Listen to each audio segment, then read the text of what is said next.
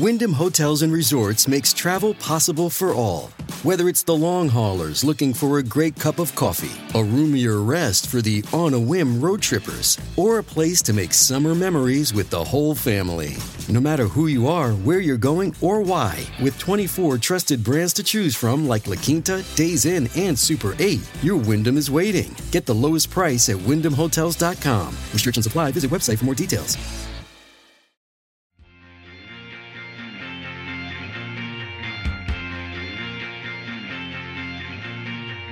Hello. All right, we're on the air. Yes. Hello. Welcome to Useful Idiots. I'm Katie Halper. It's not useful. This is Idiots Live. Yeah, it's Idiots Live. My mic isn't working, so I'm putting it out of the way. Yeah. Apologies for the sound. So we have three different products that we offer our listeners. So we have Useful Idiots, the podcast, which we actually only half did this week because of a variety of things. We wanted to test this out, among other things. Yeah. Then we have we didn't have to do it. We're experimenting with how we're experimenting. It. Right, yeah. Exactly. And then we have Useful Idiots Monday Morning Edition, which we haven't introduced correctly once, I don't think. Well, you just did just now. Right, but not on Monday morning. Right. That would be. So this is right. Yeah. Trafe. So this is Idiots Live, and just because we like the kind of live vibe a little bit, we wanted to see, and the idea of this was to do something at the end of the week as opposed to Monday, and we're gonna kind of beginning of the week. Right, we're gonna look at like what the big stories were on both kind of conservative and blue state media, and take a couple of discussions about each of those things, and see see what happened this week. Was there anything actually interesting that happened this week? So Katie, what was there anything? Where should we start? Yeah, let's start with friend of show Michael, whose name I can never say. Michael Smerconish. Yeah. Kersmanish, yeah. I think Biden's underwater because he doesn't have a victory he can point to. I think that Democrats blew it by, at the end of last week, not giving him the $1.2 trillion victory and instead holding back and hoping that they can get a 3.5 win that I don't know that the majority of Americans are really supportive of. I think, to go back to where I began, a large part of the country is wondering, how are we going to pay for all this? He should have taken the win.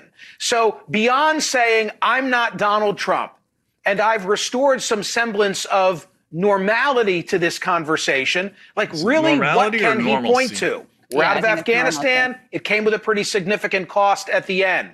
Nothing's gotten done on infrastructure. Nothing's gotten done on a new Voting Rights Act. There's a lot of things that he promised that he hasn't been able to deliver. And frankly, he better start herding cats and getting these progressives to play ball with moderates, or we're going to head into 2022 and it'll be even worse. I think that you're right about his task, except I would flip the suggestion. I think you have to get the moderates to play with the progressives because Biden's with them on the spending. And the only thing I don't understand, Michael, is the spending is popular red and blue, north and south, every place, every face. These programs, when you talk to people, that's what they're beating Joe Manchin over the head with. You go to West Virginia, you ask the Republicans, Trump won by 40 points. Do you need help with daycare? Do you want free community college? Do you want help with prescription drugs? Everybody's yes on the spending bill categories. Why do you say you don't think people want it? Price tag?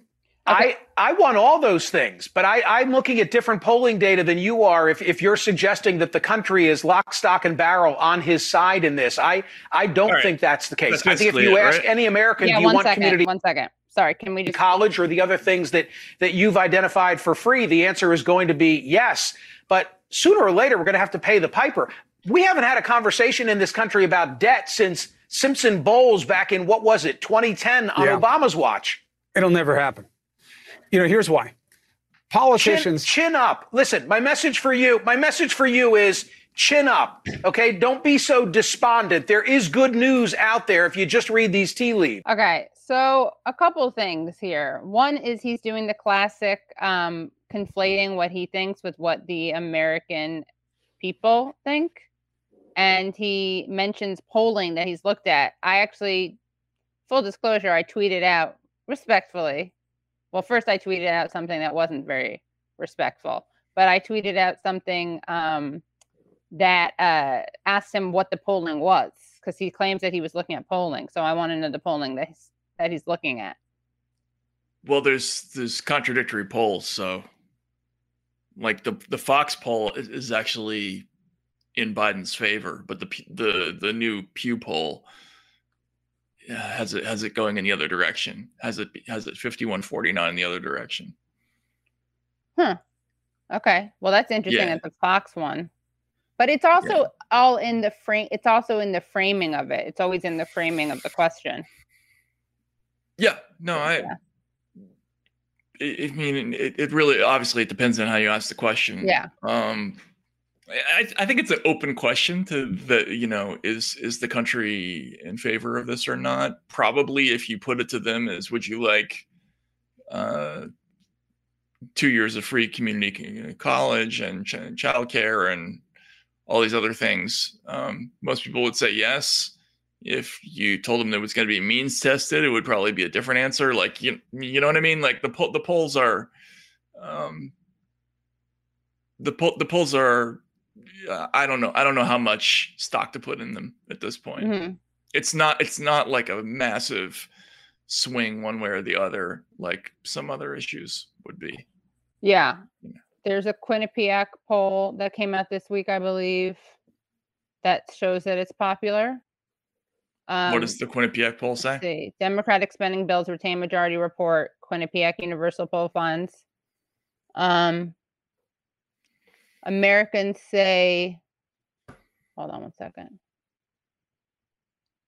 Americans say 50, so they say 62-34 that they support a roughly $1 trillion spending bill to improve the nation's roads, bridges, broadband, and other infrastructure. And Americans say 57-40 that they support a $3.5 trillion spending bill on social programs. But what I don't understand is, I mean, why no one cares about, people care about debt when it's brought up. It's not like an inherently distressing thing. I don't know. Look, or the how are we going to pay for it thing is always about social things and not about well, that's true, but to say that people don't care about spending is look, we got Trump because of the spending issue. I think because I watched this happen over years of covering the campaign. The Tea Party basically grew out of at the time was a relatively small group of people who were discontented within the Republican Party about the spending in the Bush administration, right? That was sort of the core of the Rand Paul candidacy. Right. Then, over the years, the Republican Party's kind of continual embrace of, I guess what you would call deficit spending. Like they didn't really spend a whole lot of time. Like the Mick Mulvaney types were not running the Republican Party during the Obama years, which is how we ended up with the Tea Party. Like that they didn't grow out of nowhere. It was the bailouts were significant for the wrong reasons. Like they were objected to the wrong parts of the bailout. But that's when it came up, and a lot of that energy was what led directly to, in other words, this idea that the National Republican Party doesn't represent the ordinary Republican. That all came out of the spending issue first. That was the first place it expressed itself. So, without making a value judgment about it, it certainly has had an impact on politics. Yeah, I guess everyone lies about it. Yeah, no, I mean, I did a story about it where I went to a bunch of people going to a speech of Sarah Palin's, where she was denouncing federal spending, and like everybody's sitting in Medicare funded walkers, and they got oxygen tanks that they got from the government and stuff like that. Like, people lie about this stuff, but like it's definitely an issue. So it's been kind of temporarily sidelined because of COVID, beginning with the CARES Act and then continuing through all the bills that Biden has passed and is trying to pass. They're funded in kind of a different way, or at least the CARES Act was. Like, these were essentially like Fed funded bills. Like, they weren't paid for out of the Treasury, or only portions of them were paid for out of the Treasury. Similar to the way we paid for the bailouts for the most part. There was a big piece that came out of the Treasury, but most of it came out of the Fed. So I don't know, like, is spending still a thing for people? Does it still matter to voters? I actually don't even know the answer to that question, but it's a good question. Yeah. It's a good question. It's worth talking about. Yeah, he also does, though. It's funny that he says the moderates need to get on board with the progressives.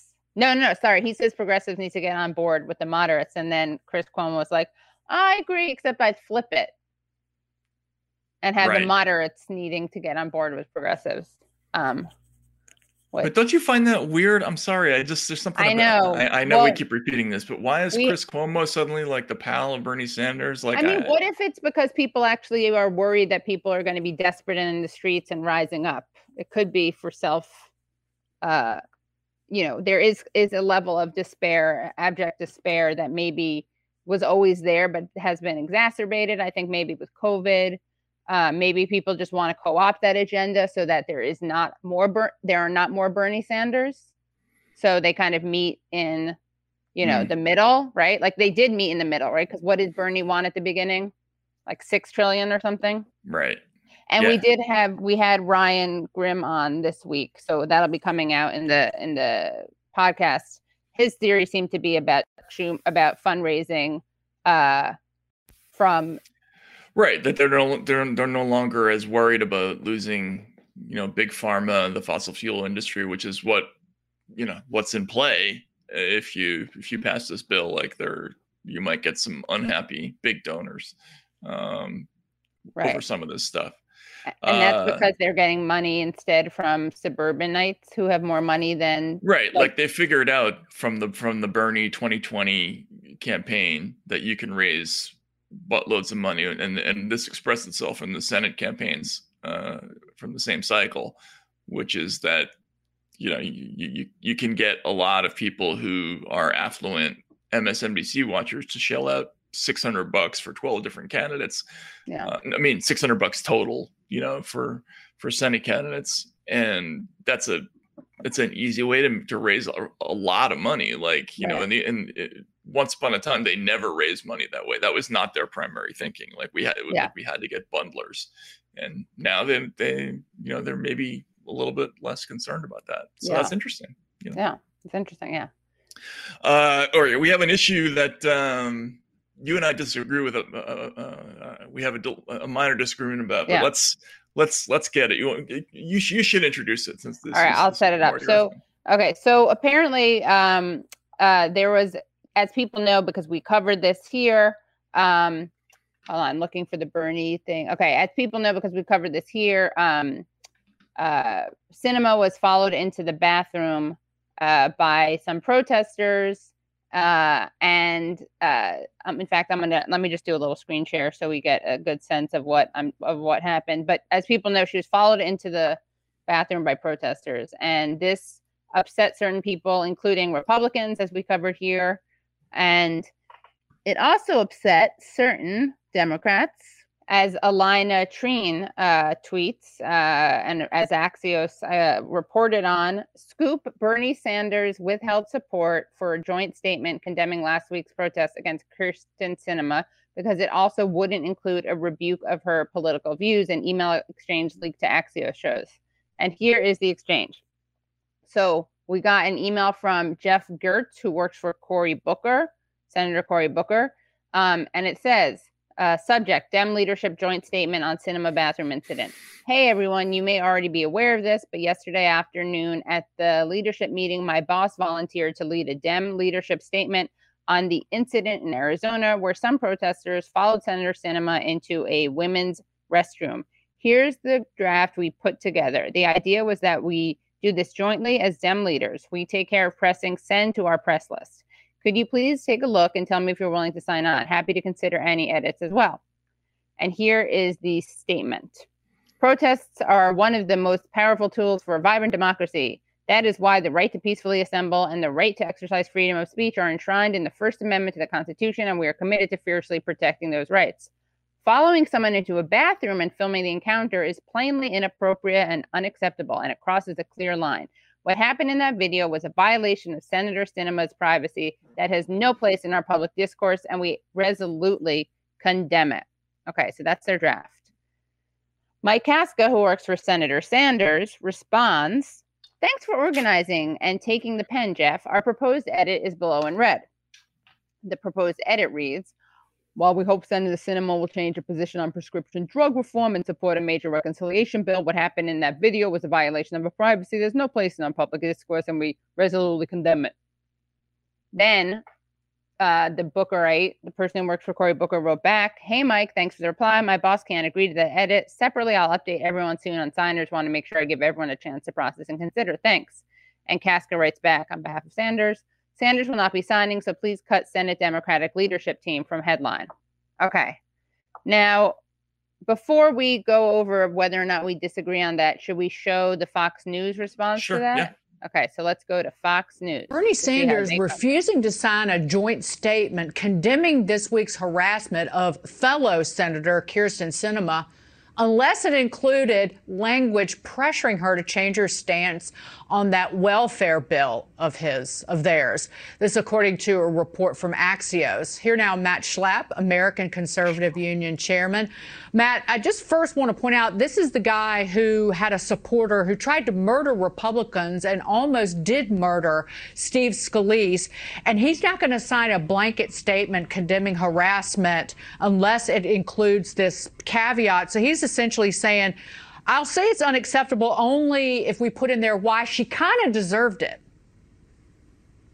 Yeah, so these are not spontaneous protests. Obviously, when you get people who are here in the country illegally to act as lobbyists for this big budget-busting bill, this is an orchestrated thing. And what you realize is that the Democrats, along with these left-wing nonprofits on the outside, they coordinate very closely. And clearly, Bernie Sanders was very comfortable with that pressure in the bathroom and on the airplane and in elevators and other places put on Kyrsten Sinema and Joe Manchin at his vacation property and everything else. These are the tactics of the Democratic Party endorsed by Bernie Sanders. Matt, either condemn it or don't condemn it, as it should be. It's harassment, but it is like saying rape is wrong, but maybe you shouldn't wear that short skirt and those high heels.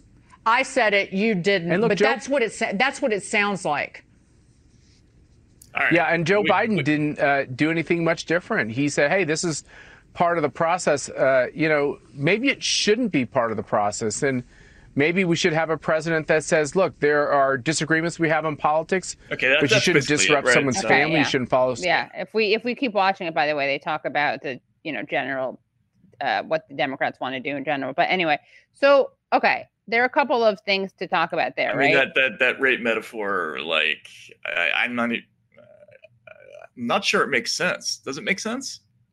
It makes no sense. I mean, okay, to be charitable, let's just break it down for argument's sake, right? She's basically saying she's comparing women following another woman into the bathroom with rape, right? In the analogy, it's saying, well, it's bad that she got raped, but she shouldn't have worn that dress. Maybe she shouldn't have worn that dress. Right? Okay. And in this case, it's bad she got followed into the bathroom, but maybe she shouldn't have, what is it?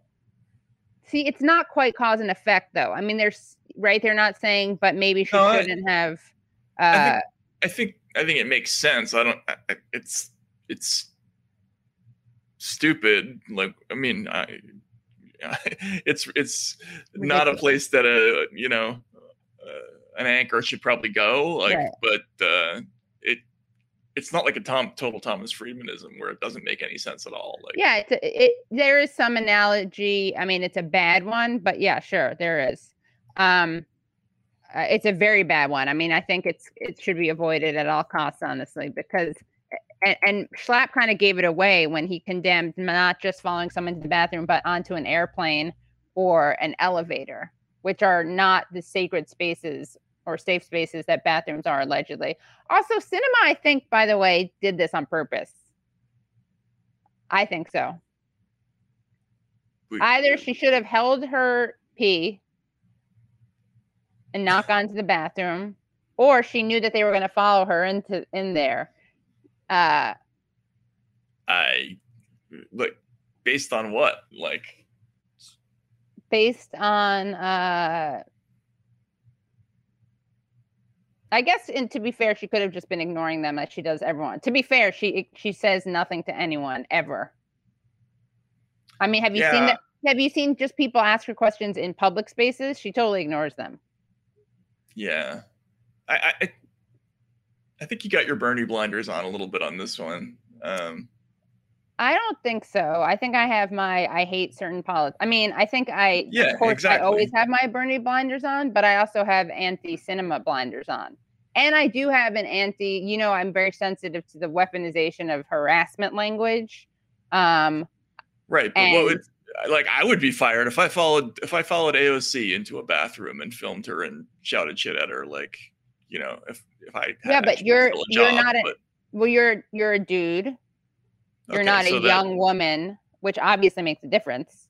And she's also an activist, she's not a journalist. That's the other big thing. That's the other huge part of this, which is that the woman's not a journalist. She's an activist.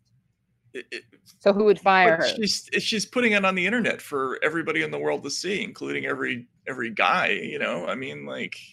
Yeah, but she's not sure, but I'm separating out the fireability of it.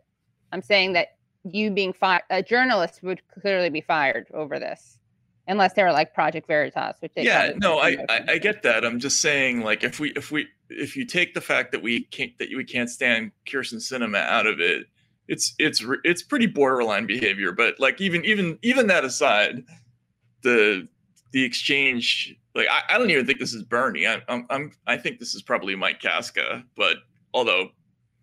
I think isn't Mike Kaska more conciliatory than Bernie? Like Mike Kaska would condemn the Bernie bro stuff more than Sanders did.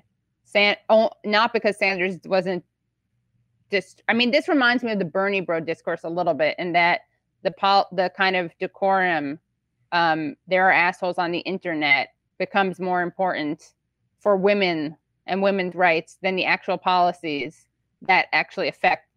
Yeah, but this isn't about that. This has nothing to do with decorum. Well, I think it does. I mean, I think they're using it. Maybe we should follow her into a meeting with Big Pharma. Sure. I think that they're using this as a shield, or she's using this as a shield. And you see, you and I were disagreeing before this about whether or not, because I get the principle of either you condemn it or you don't condemn it, and it shouldn't be conditional. That's right. What you were saying. I think that you can condemn it, but also condemn other things, and certain things are more condemnable. Is that a word? Than others? Yeah, or contemptible. Like, but that's not that's not the point. What they're going after here is the idea that, well, I would condemn it if we could get my political statement in there, which is totally anti-Bernie. Like, Bernie's whole thing is, I believe what I believe, right, and I don't care what the politics are. And this is the opposite of that. I think he probably believes, though, in his heart of hearts, he believes, yeah, that's a little inappropriate, and the real thing that's criminal is Sinema allowing people to suffer economically, die of not having health care, whatever it is. So don't sign the thing and then just make your statement. Don't make it like conditional, like that's just a bad look. Like that exchange leaking out is a bad look for Bernie. Yeah, because it's very un-Bernie. Yeah. Well, he is shrewd. He's politically shrewd, right? No, well, his shrewdness is really wrapped up in the idea that he doesn't do shit like this. I guess you see it as like playing politics. I guess I see it as no, it's not. It's not playing politics. The whole point is that he, you know, when he says something like, "I'm not going to give you my vote for federal funds to relocate your factory to China until you promise to not export any more jobs overseas," you know, that's based on the idea that like he genuinely believes that the government shouldn't be giving companies money to export jobs overseas, right? Yeah. Like there's no, the whole thing about Bernie, and I've always found this to be the most interesting thing about him, is that there's no like second version of him off the record. You know what I'm saying? Like when you go off the record with Bernie, it's the same guy, right? You know? And so stuff like this, it's like, yeah, we'll say it if we get something in return. It's just very un-Bernie to me. And I guess I see it as he's focusing more. You know, he always talks about the issues, right? And not the personal stuff. So to me, and again, I don't think to me, I like this, because to me, it like puts it in, when you condemn this in a vacuum, I think it elevates or privileges then don't condemn prioritizes. No, but things can be worthy of condemnation, but not the major story. Like there are lots of things that I think are condemnable, but shouldn't. It's like the question is this what the Democrats should be focused on? And when you interject something else, it no longer becomes the sole focus of it. Yeah, we're talking past each other in this one. There are plenty of ways to do that without doing this. This is, I'll condemn it if you give me something. You know what I mean? Like he could either sign the letter or not. Like I don't really care one way or the other. Either way is defensible for me. But then right afterwards, he can issue a public statement saying, you know, I signed the statement condemning Kyrsten Sinema, but the treatment of Kyrsten Sinema. But let me just explain what I think is really important. You know what I mean? Like that's how you handle it. Well, you and I would, I guess we make different press secretaries. You just can't. I don't think that's true. I think that if anything, I totally respect the placing the larger questions at the forefront. I legit disagree with you, not because it's Bernie. Like there are times when I have Bernie goggles on, but this to me, I think that again, the substantive stuff, which are his glasses, the substantive stuff is, I've always said this, like when people talk about, I know you're going to say it's not comparable, but it's the same thing that motivates why I think that, you know, if you want to condemn someone doing something online, saying something bad online, okay, but let's also talk about the policies that, excuse me, right? Like during the 2016 primary, talking about Bernie Broth online, instead of talking about the fact that this woman named Hillary Clinton was running and opposing raising the minimum wage, which is something Eric Bogosian played Bernie? In what? Let's get him on and interview him. Which is something that disproportionately harms women and women of color. That was always driving me crazy. Like, what? Okay, if you care about that, then talk about that issue. Katie, you're avoiding the thing. I just don't think that there's anything inherently problematic about introducing context and different degrees of condemnation. But that's not what's happening here. He's selling his position on this for a price. Like just like Bernie, if you're being honest about this, you ask somebody, do you think this is bad or not? You just answer the question. Like, yes, I think it's bad. No, I don't think it's bad. That's the only thing you do here.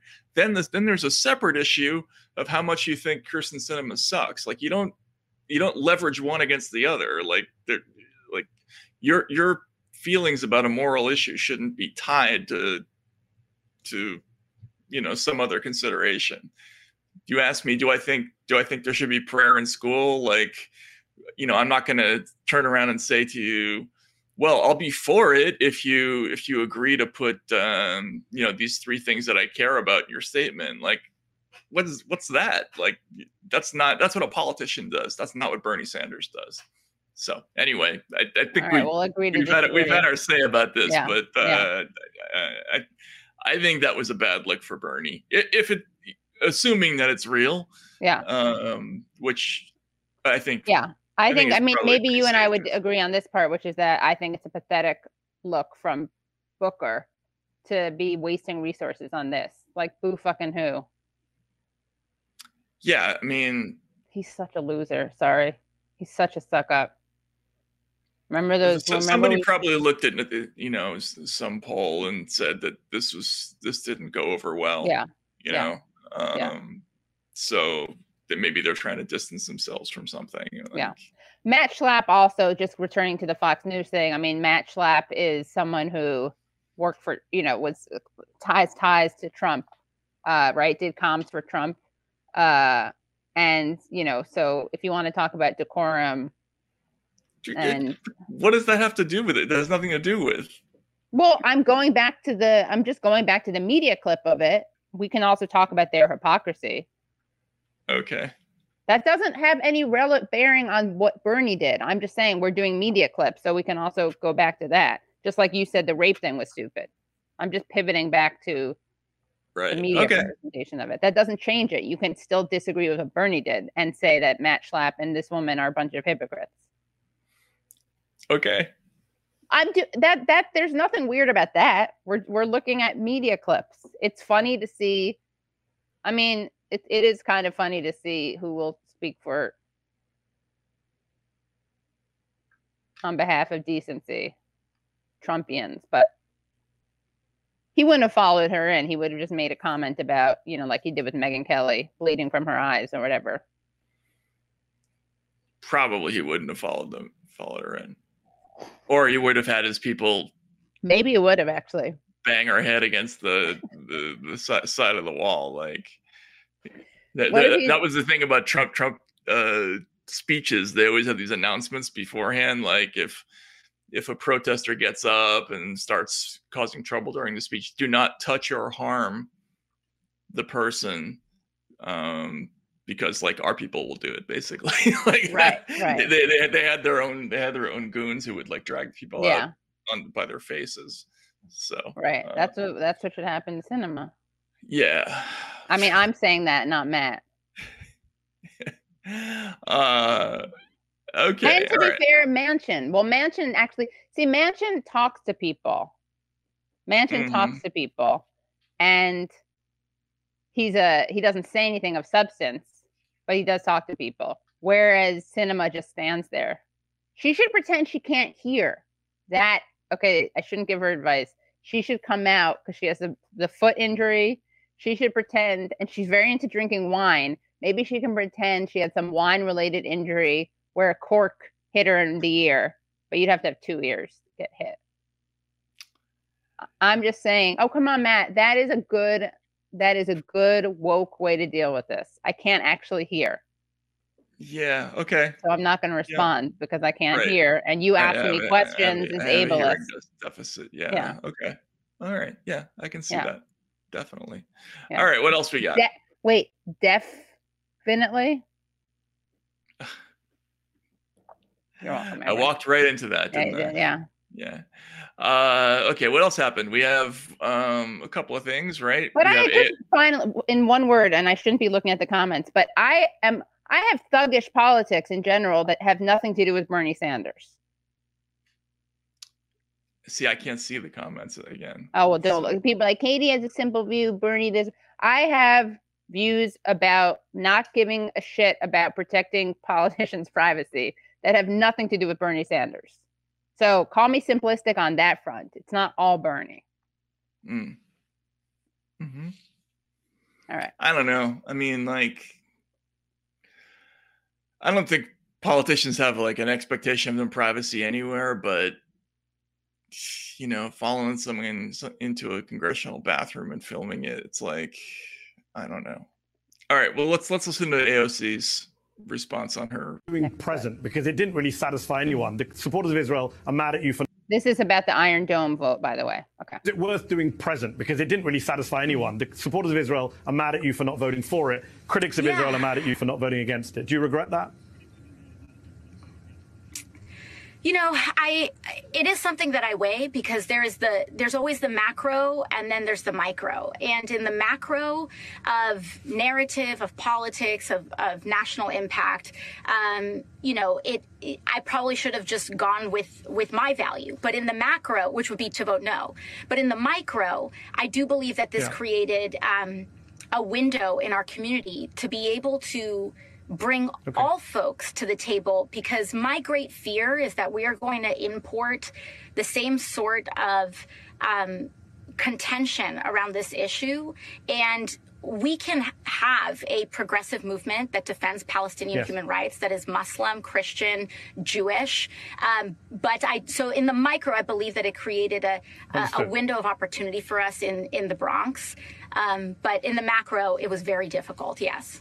I was saying that you stood back and you wanted to give voice to the Jewish woman. Right.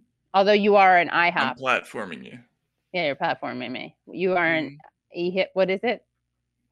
An hippie, which is not an indigenous. That sounds kind of like an indigenous word for people from here, but it actually stands for Asian American Hawaiian Islander. Hawaiian. What is it? Wait. Asian American Native Hawaiian Pacific Islander. Yeah. Did you guys know that about Matt? We've talked about on the show, but we need to highlight that more and more, especially when people accuse him of being racist. Although that does not. But I'm not really enough of one to really make it count. Like,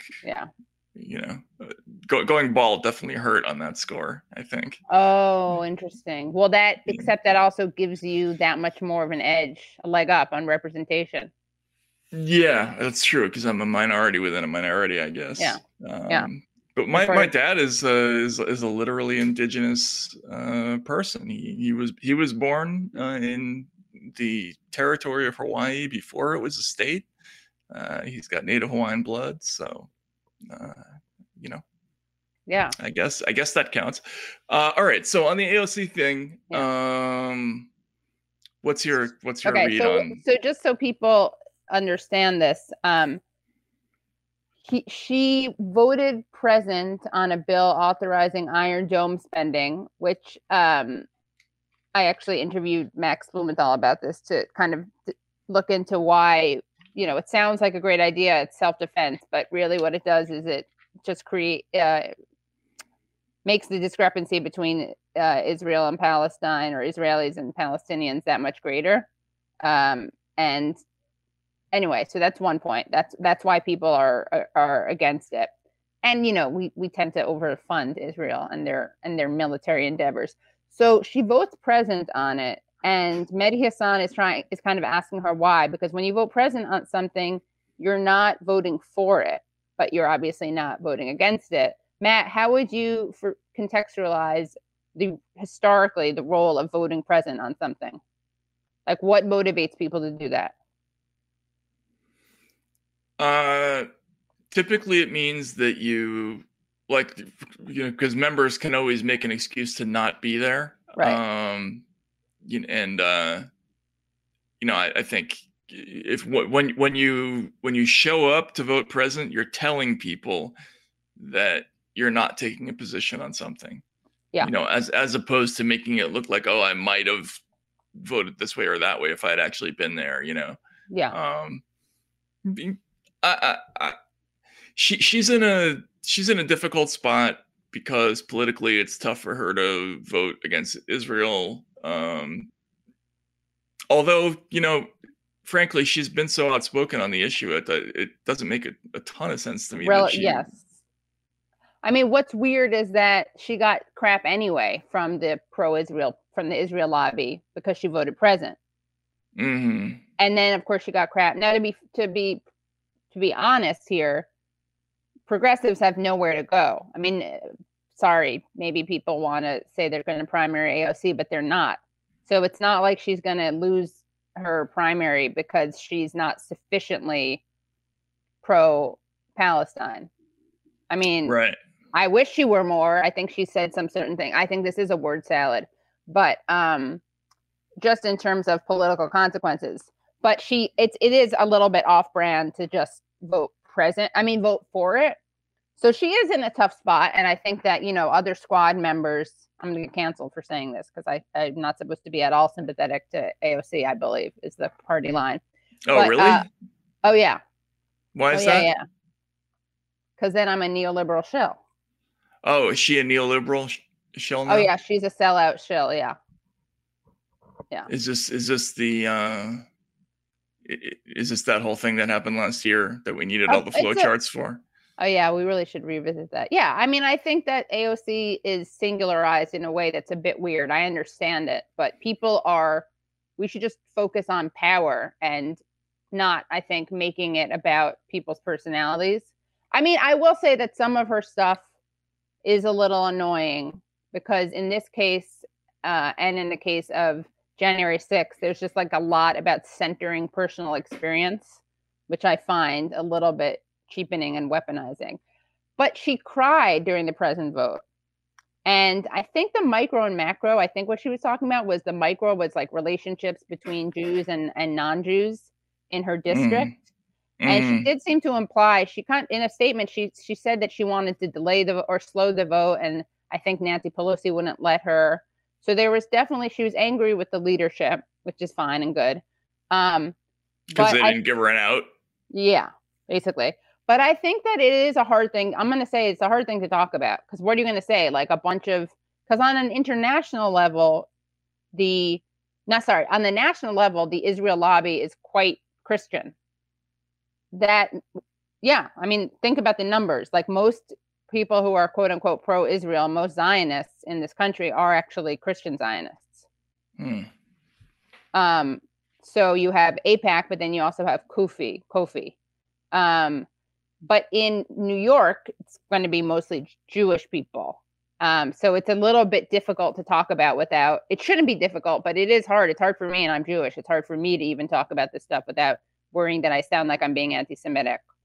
But I still do that. I think that for me and the takeaway for this whole episode for me is that AOC is clearly being prepared for a big role in the party, right? Like she's probably a future presidential candidate. There are people who have expectations, at minimum, the Senate, something like that, right? And she's going to have moments where she's going to have to, sort of wriggle her way out of difficult or politically untenuous situations. She does not do great at that. Like she has a tendency to put out like this, the statement that she put out with this was like completely incomprehensible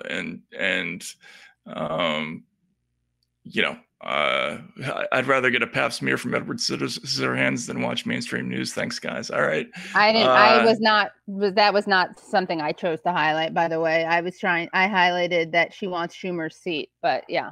Right. So anyway, so that happened. She didn't do great on it. One last thing, and I know we're running out of time, but one of the purposes of this segment that I was kind of hoping we could get to is, most people if you follow the news, you're either following like one tribe or the other, right? Most people are either blue state media consumers or they're conservative news consumers. So the news landscape is so segmented that a lot of people just don't know what's going on the other side. So I thought, there might be some value in this show for us to do kind of show what people are talking about on both sides. So we'll do a little bit of MSNBC, a little bit of CNN, and then occasionally a little bit of Fox, right? Just to show. And this week was classic example of a story that was huge in all of flyover country and like barely made the news anywhere else. So just quickly, Matt, if we could see the Merrick Garland clip. Increasing over a controversial plan by President Biden's Justice Department to investigate parents who voice concerns about their children's education. The Department of Justice is encouraging school officials to report parents they see as a threat to the FBI. The New York Post summing it up this way: are these domestic terrorists? Parents have been speaking up at heated school board meetings. We've covered them. But getting the feds involved, for many, that's a step too far. Republicans vowing to get answers from the White House. This is a dangerous overreach by the Biden administration to sic the feds on parents who simply want to play a role in their kids' education. Anytime that this administration doesn't like opposition, anytime it doesn't like a political point of view, they try to silence it. And they're willing to use federal law enforcement power to do it. This is wrong. This is against what America believes fundamentally. Education is the great equalizer. But now government, whatever. We get it. If you go on, you'll get a parade of parents, who show up at school boards and, and are angry about various things. A lot of it has to do with critical race theory or things along those lines. But, Garland wrote a letter this week that was, I'd say at minimum, I think it's safe to say it's controversial, right? Like, in other words, it identified. It talked about how there was a rising level of threats. Wasn't specific about what they were. I don't doubt that they exist, but they're essentially not putting these people in kind of the domestic terrorism bucket. So it's a huge story for like Red State America. This was like everywhere all week, and it just didn't get it. It barely got a peep anywhere in the other side of the news world. So I thought it was worth bringing up. I think we'll see it again on Sunday when the Sunday morning shows will probably universally ignore it, and then like Chris Wallace, Wallace may not even touch it. It'd be interesting. It'll be interesting to see what he does with that. But everywhere else, this was like, an obsession this past week. So just worth mentioning, I think it's just weird that we're living in a country where we just don't even know what the other half of the country is talking about half the time.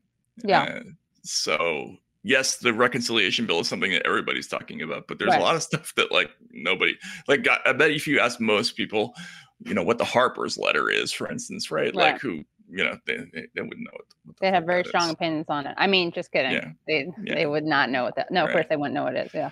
Of course we, or I, half of useful idiots. I don't know if you're in on this, Matt, but we have a demand for Merrick Garland, which is to take over the case against Stephen Donziger and dismiss the charges against him. Right, which he won't do. Right. Well, I mean, if we don't ask him, there's zero chance. So there you go. Free Donziger, please donate today. And just a little update on that case, because this is a story that the media won't be touching, even though it is an unprecedented corporate prosecution. But Stephen Donziger, human rights lawyer, was sentenced to 6 months in prison. Hard prison, not like white collar prison for not like the fun kind. Right, yeah. Mm-hmm. And do we want to, this is a feel good clip, the next one. I think we can talk about Molegate.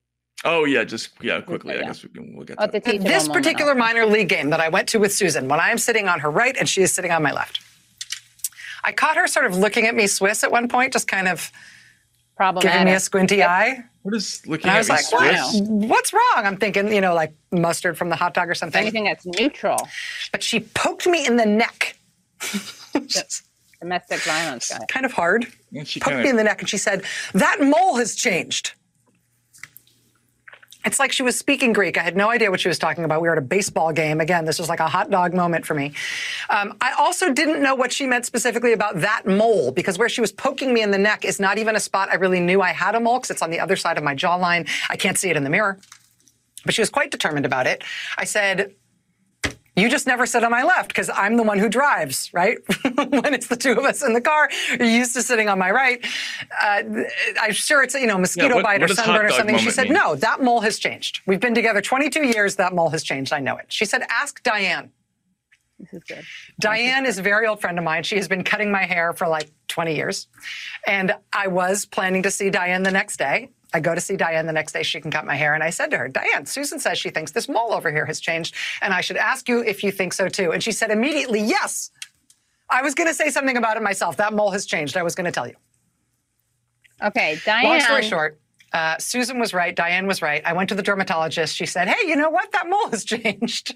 I was like, yeah, I've heard that. Did a biopsy. Turns out it was skin cancer.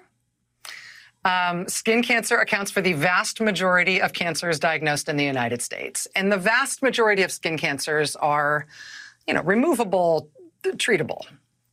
But here's the thing I'm going to tell you. Even the deadliest kinds of skin cancer now, the ones that are, that like to spread in other parts of your body, the ones that really like to try to kill you, even the skin cancers that are the deadliest skin cancers in this country, those too are way more treatable than they used to be on one condition, that you get them early. Even the most worrying forms of skin cancer, if you identify it early enough, it is now quite treatable. We get it. The only the other funny thing is that Chris Hayes compliments her monologue. Yeah, like could we just see the first 5 seconds starts of that? right now. Good evening, Rachel. I'm going to pay you a compliment right off the top. It's your show. Okay. I hate to encroach on your time, but that was the most compelling, transfixing television I've seen about moles and mole removal in my life by far. And I was watching it wrapped, thinking to myself, this woman is genuinely a genius at this because I can't take my eyes off this story. This is incredible. So excellent job. I feel like if there, we could invent awards like, most compelling. Okay, this is good. Yeah. All right, yeah. All right. By the way, credit for wrapped on the air. I like that. Yeah. 2 issues. One is that she says on one condition that you get it checked, and Mountain Dweller points out 2 conditions. You have healthcare, which is a good point to make. Okay, I'm gonna get so canceled here. I actually was kind of engaged. I was like, oh, keep going. Tell us what happened. She's a good storyteller. I know that people are calling her a meanderer. I kind of like hearing her stories, but she's terrible in many other ways. But someone writes that was worse than waterboarding. But I like, that makes me want to die. She's basically, did Putin cause it? He may have. But she's doing a thing where she's like, all right, go get checked, which I appreciate. Everyone should get checked. Get your moles checked. My grandfather died at the age of 60 of melanoma, and it was treatable. So you should get your moles checked, get a full body scan. Her friend Diana sounds like an asshole, though, right? She didn't tell her. She said, I was going to tell you. Susan, her wife, noticed the mole change, and then her friend who cuts her hair noticed it, but didn't tell her. That's like when you have a friend and you see something in their teeth. You got to tell them, except this could kill you. Yeah, it's more like if you see somebody with like a cyanide pill in their teeth. Yeah, that's it. Yeah. Right. So then she talks about how she's has a Band-Aid. She took a day off or a couple days off of work because she didn't want to scare people with the Band-Aid. I don't see the Band-Aid though. Yeah. I think she's a hologram. Interesting. Like Tupac? Yeah. I think she's been a hologram for like years now. But it's a really good one. A good one, yeah. What's interesting is that I actually know that mole that she's talking about, and I barely watch the show. I used to a bit, but it's kind of a big mole. So really? You got to keep track of those. Yeah, it was a big one. Yeah.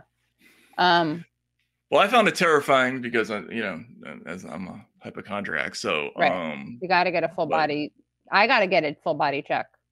I actually made my doctor's appointments. Took a really long time. When this happens to us, what will happen is I'll check it too late and I'll be dead. Don't even say that. Don't say that.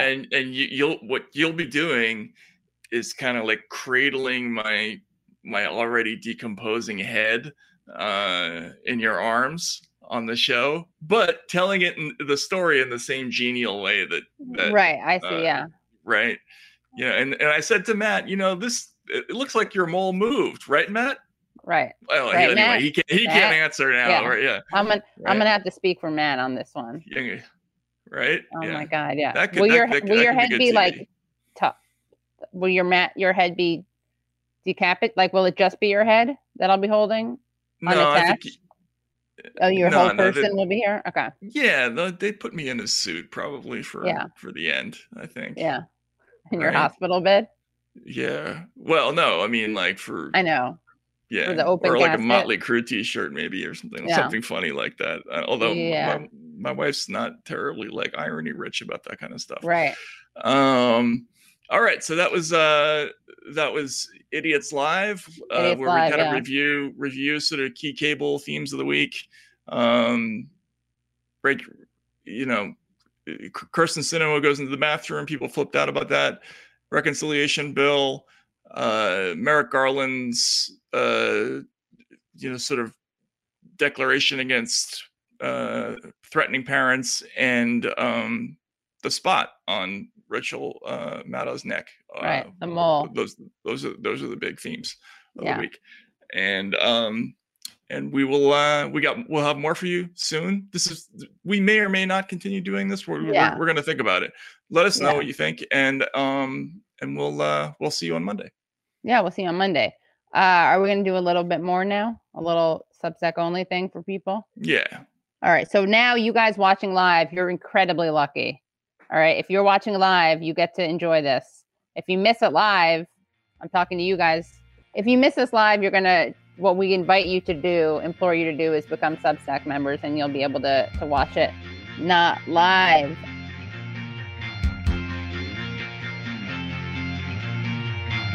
Very excited to have joining us today Ryan Grim, who is the DC bureau chief at The Intercept. He's also the author of We've Got People.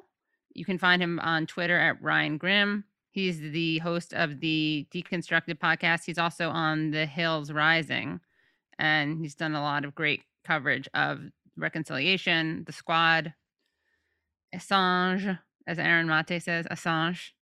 Right, with the little French kind of, yeah. All right, let's talk to Ryan. Let's do it.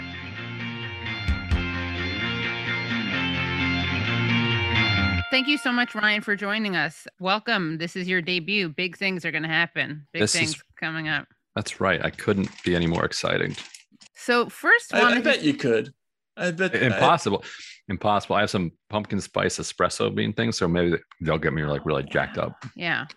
Trader Joe's. Trader Joe's pumpkin spice espresso beans. Oh, that sounds actually kind of good.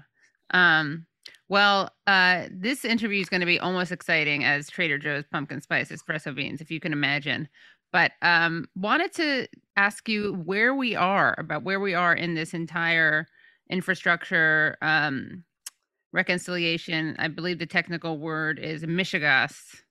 Where we are in the process, where we're going, what the timeline is, what people can expect, any insights you have, because this is something you've really been covering. Maybe we're at the beginning of the fourth quarter, something like right around there. That means nothing to Katie. It means we're closing in on the end of the game, I think. I actually think that November 2nd, which is the Virginia gubernatorial election, ought to be something that Democrats are taking extremely seriously as a deadline for getting it done, just in case Terry McAuliffe manages to faceplant and lose to the Trump-backed guy in that state. Because if he does, then you could see a scenario where the wheels just completely come off and everybody just starts, running for cover and the whole thing falls apart. You could see a scenario where he loses and they're like, well, now we really need to pass this. So, but it's a huge wild card, and right now they're on a glide path towards passing it. So they should just do it. Right now the fight is what is the price tag going to say publicly? And Manchin the other day was asked if he was cool with Joe Biden's offer of putting it between 1.9 and 2.2 trillion, and he said nothing's off the table. A lot of this is meaningless, because it really depends on, how much of it is front loaded and what programs are in it.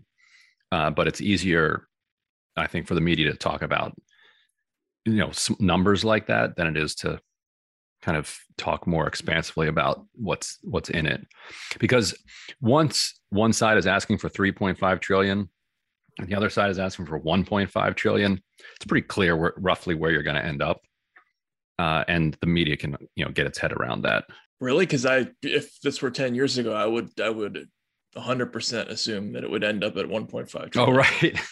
That's true, though. If one side is just two people and the other side is the rest of the party, then I think that explains why it's likely to end up, around 2. So still closer to the 2 people and further away from where the 48 want it to be.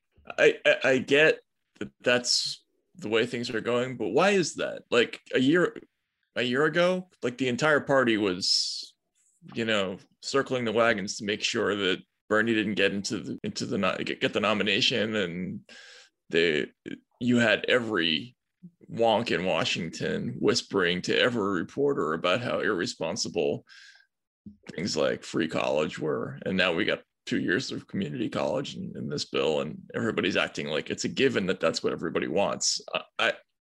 Am I missing something? Was there a big change of heart?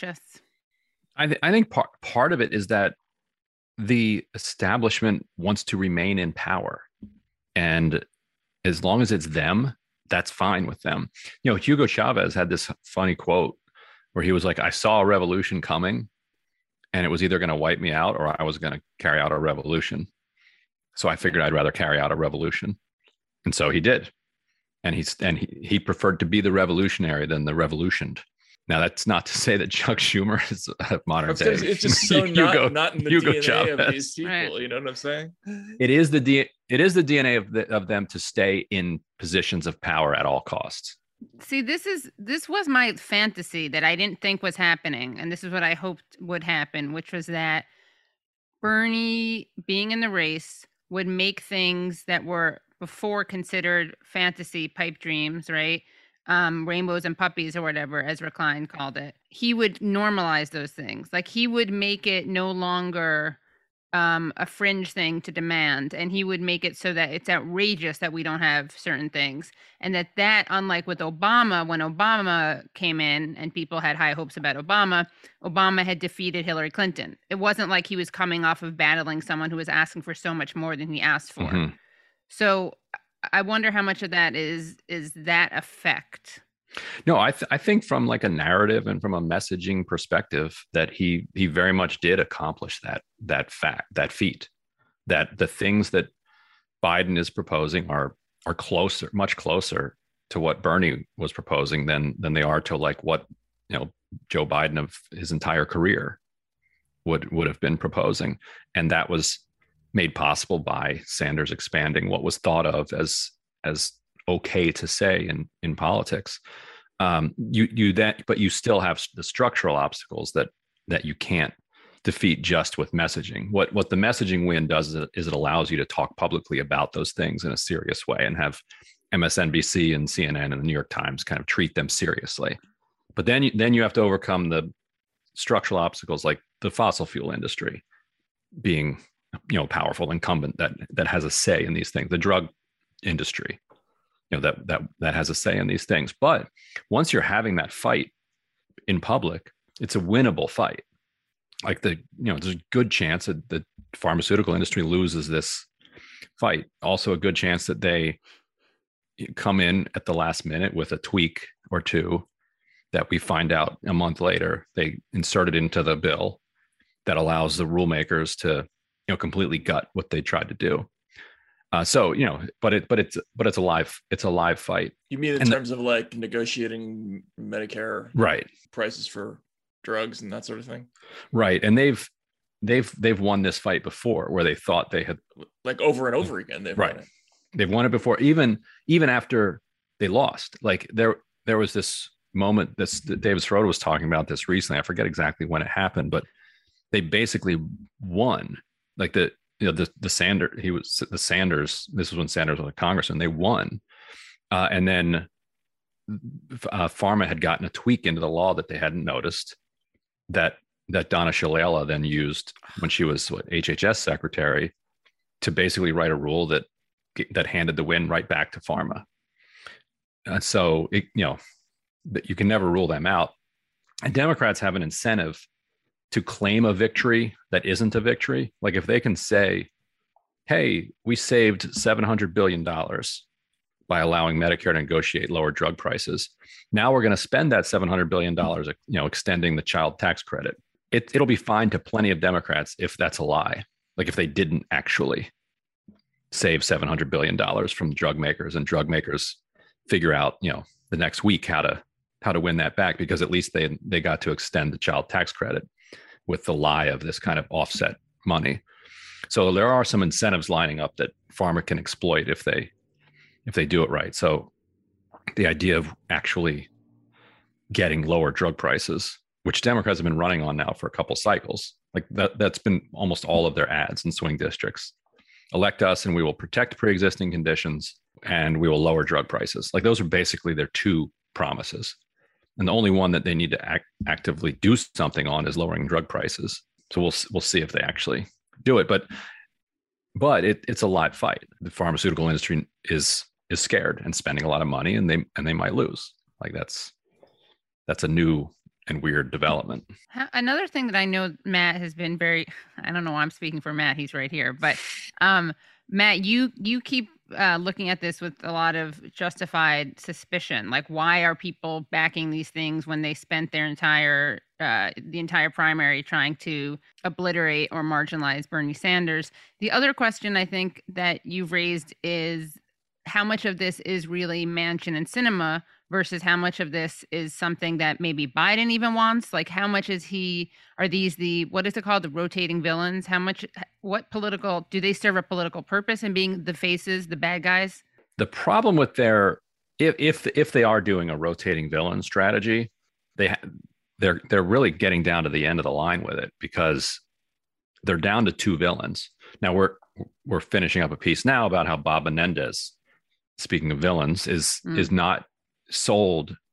He's not on board 100% for the drug pricing stuff yet. He's from New Jersey, which is the big pharma capital of the country. He almost went to prison for corruption, where he was bribed by a Medicare fraudster, who basically paid him to make sure that he could keep ripping Medicare off, and somehow wound up with a hung jury and didn't get prosecuted again. So he's still a free man, and he's still serving in the United States Senate. So he kind of owes Schumer a lot, because Schumer backed him after, good Lord. I mean, even after he nearly went to prison for this corruption scandal. He won re-election. Should be pointed out, he nearly went to prison for a different corruption scandal than the one he was originally accused of. Which one did he finally? Man. Which one did he finally get tried for? You were talking about the original one was the underage. Yes, there was that one. There was that scandal, right? But the one was used to leverage the. That's right. Into the other. So yes, that's right. But so he could become a rotating villain. He's pharma's biggest defender in either the House or Senate, because there's so much focus on Manchin and Sinema. If Democrats bring them along, it's very hard to see a last minute villain popping up that Democrats can't handle. So is Biden doing anything, do you think, behind the scenes to pressure Manchin and Sinema? It doesn't seem like he's doing a ton. And knowing Joe Biden's kind of lobbying and negotiating skills, it's not obvious that him doing a lot would be that super helpful. He's not terribly good at that. Now, being president comes with it this ephemeral power he now holds since he sits in that office. There's a section in Bob Woodward's book. He doesn't end at the January 6th. He does the first couple months of the Biden administration. Does he write himself in not telling people that Donald Trump admitted to downplaying? He should. That'd be a great blow by blow to have from him.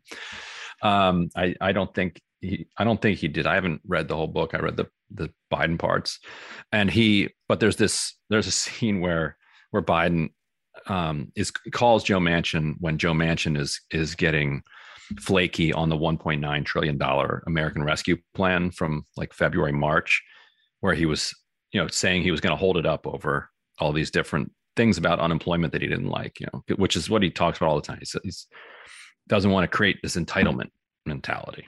He worked so hard. And Biden just keeps saying to him, Joe, you're going to take my fucking bill down. You're going to destroy my fucking presidency. It's almost like he's just, there's a string on him because he just keeps saying the exact, like everything that Manchin says to him, Biden answers with, you're going to take my fucking bill down. What are you doing? And Manchin just keeps saying, I'm not going to take your bill down. Don't worry. I'm not going to take your bill down. But I promised Portman. I promised him. He keeps bringing up Portman and these promises he made to Portman. Portman is an underappreciated power player still. Portman is very smart. He was George W. Bush's budget director, and he's in Manchin's ear about this bill. And so he's making sure to tell Manchin, and this is what I've heard from sources in the Senate, that like, hey, progressives are going to try to roll you in all of these different ways with all of these different gimmicks. One thing they're going to try to do is, shorten the length of these programs. So it'll still actually be a giant $3.5 trillion thing, but it'll look like two. You can't fall for that. And so Manchin has told people he's not going to fall for things like that. So it is fall for the banana in the tailpipe. He's not going to fall for that one. There's still a lot of wild cards left, and Manchin and Sinema both are big ones. But the language that he keeps putting out is, we're going to get to a deal, and he wants the corporate tax changes made. He wants, he's just really bitter. Like so Lee Fang got audio of him meeting with No Labels back in June, which is the dark money group that's like financing a lot of these like anti-tax increase on the rich measures. And Manchin told this story about how he was ready to vote for Trump's tax cuts, but he had like a series of little amendments that he wanted included. And at the last minute, McConnell came to him and was like, Joe, we've got 50 votes. We don't need you. We're not going to put your amendments in. And Manchin is extremely bitter about that because he wanted to make it bipartisan. He wanted to give Trump, he wanted to vote for Trump on the tax cuts, and he wanted to get his own little tweaks in there for whatever pet projects he had, whatever industries he was trying to boost. Quid Pro Joe is like his nickname back in West Virginia.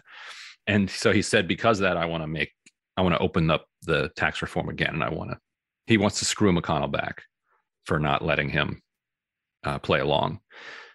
So he's It's hard not to understand that. Yeah. So he's motivated on that. He said he's good with the drug pricing stuff. He's fine with child tax credit, though. He wants to narrow who can get it. That's his whole thing. He wants to means test everything more strictly than it is.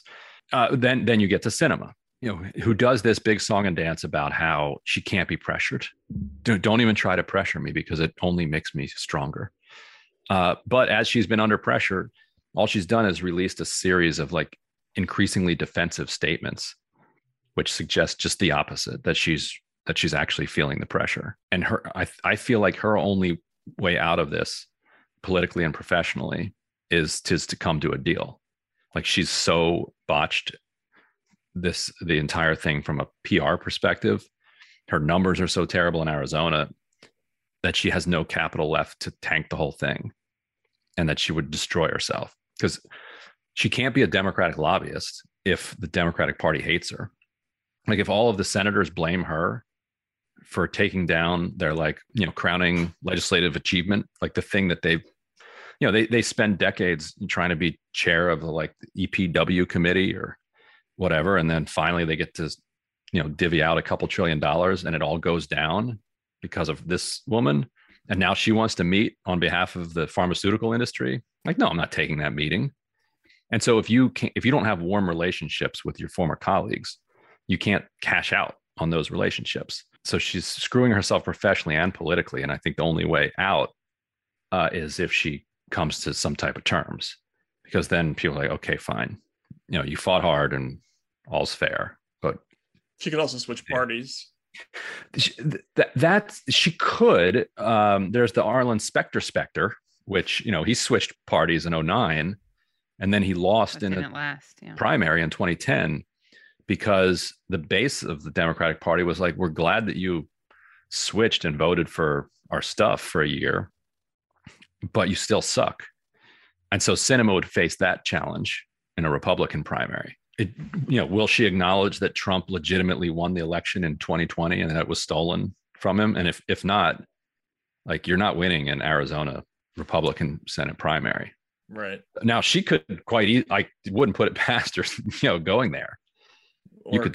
Or go independent, do the Lieberman thing. That would be interesting. Like, hope that, some crazy Republican gets 30% and that she can win it with 40. That's a possibility. The easier possibility is just keep Democrats happy in a state that's becoming increasingly Democratic. Did you see, Wilson, could we just click on that tweet that I put into the chat? This is from Axios. Kyrsten Sinema's allies have some free advice for anyone trying to bully the wine-drinking triathlete into supporting Biden's $3.5 trillion budget bill. She doesn't play by Washington rules, and she's prepared to walk away. And that's above an image of her riding a bicycle, wearing pink gloves, pink sneakers, pink tank top, pink piped shorts. Very feels like that would be a long bike ride from DC. She's a triathlete. She could do it. Yeah, she is a triathlete. Yeah. So Kyrsten Sinema's allies. Kyrsten Sinema? What allies? Clearly, the people that spoke to her were like, you can call us Kyrsten Sinema's allies. So there are two possibilities for who those, quote, allies could be. And only one of them is serious. Her staff, coming directly from the staff. The second would be Republican senators. If it's Republican senators, it's not worth pixels. It's tweeted on because they want to tank. They don't want pressure on Sinema. They want the whole thing to go down. If it's her staff, it's also ridiculous.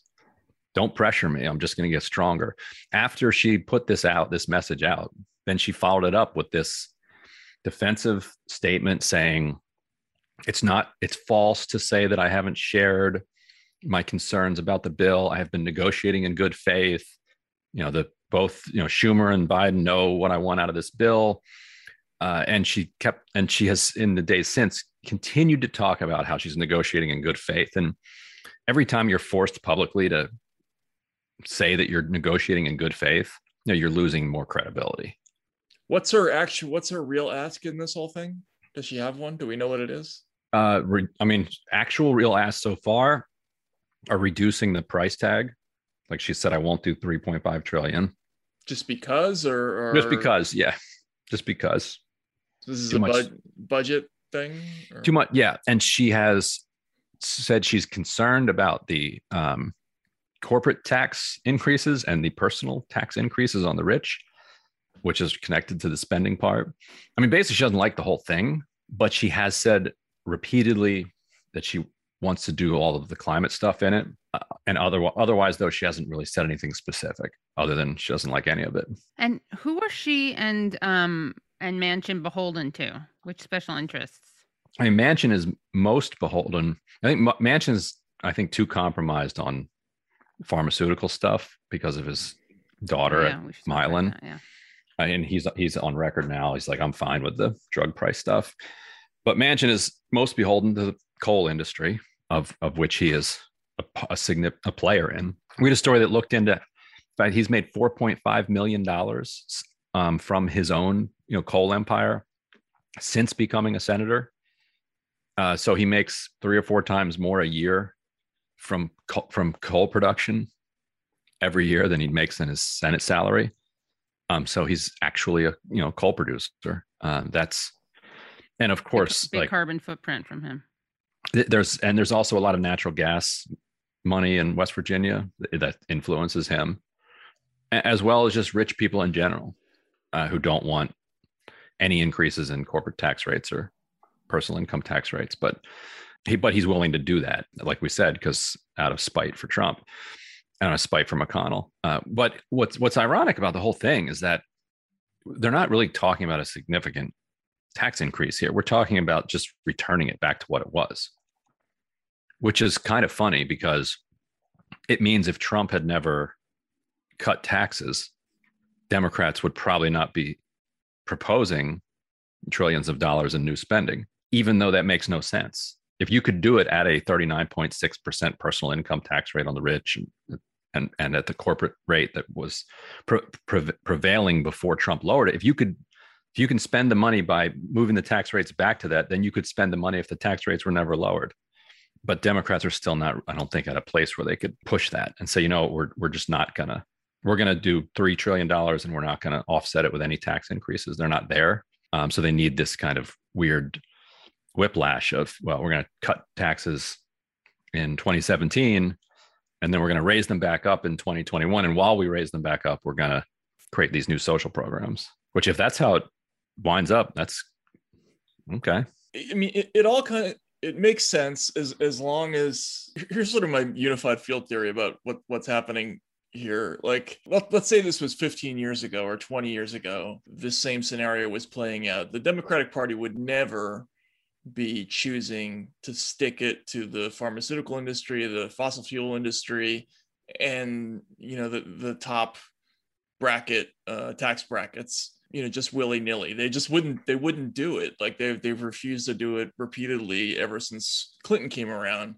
What gives them theoretically the freedom to do it this time is because in the last couple of election cycles, Trump has been the opponent, and a lot of those voting blocks haven't had a real alternative. In other words, they're not gonna lose those people in the rich suburbs in New Jersey and Western Virginia or whatever it is to the Republicans by doing this. But is that a correct premise going forward? In other words, like I think it's a great idea if they actually do this. Like, in other words, they're calculating that we can afford to offend our highest earning members of our coalition right now because we have the political capital to do it. Let's spend a little bit of it. But is that a correct assumption, I guess, is what I'm asking you. Like, is that all based on the idea that Trump is going to be the nominee again, or I think it's correct if they can get through the more universal program approach that they're trying to do. So which Manchin is trying to slice to pieces. So Manchin could totally screw them politically on this question. Like, there's a reason that these swing district suburban Democrats are far more supportive. Even these new Democrats, it's wild. Like the new Democrat coalition is like on board for this whole thing. It's just a few renegades like Gottheimer that are against it, because their constituents actually, if this version of it goes through, benefit, because a lot of people that are living in the suburbs are, they don't feel great in this precarious climate and this precarious economy. And so if they can get an extra $250 or $500 a month in child tax credits, if they can get childcare subsidized so that it becomes actually affordable to them, because you can make, a couple $100,000 a year in these suburbs, and it still doesn't mean that you can afford, $3,000 to $4,000 a month in childcare. No, nobody can. That's the whole thing. Yeah. Right. And so if they can act, so their thinking is, if we can tax people who are making more than $400,000, and actually only taxing on the money above $400,000, and we raise the corporate tax rate to pay for this stuff, and the benefits flow out to the middle class people in the suburbs, then that could be a political winner for us.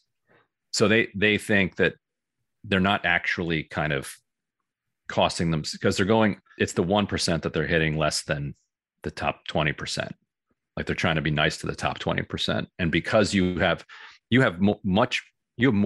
so much more inequality today than you had even 15, 20 years ago. So there's that much more wealth up the top that you can tap to then transfer down to the top 20%. But Manchin, first of all, he comes from West Virginia. So if you means test things much lower, it still gets pretty widely distributed around West Virginia. And so if he succeeds in cutting, millions of people out of a lot of the benefits, then I don't think the calculation keeps working. Unless, like you said, they keep nominating nut jobs, then who knows? But that's a huge gamble, because one of two things could happen. One of the nut jobs eventually wins, like actually just happened, 2016, or they nominate somebody who's a nut job but doesn't seem like such a nut job, and then they just clean up in the suburbs. Well, and especially in fundraising. Like, I mean, that's what's just so weird to me about this whole reconciliation bill.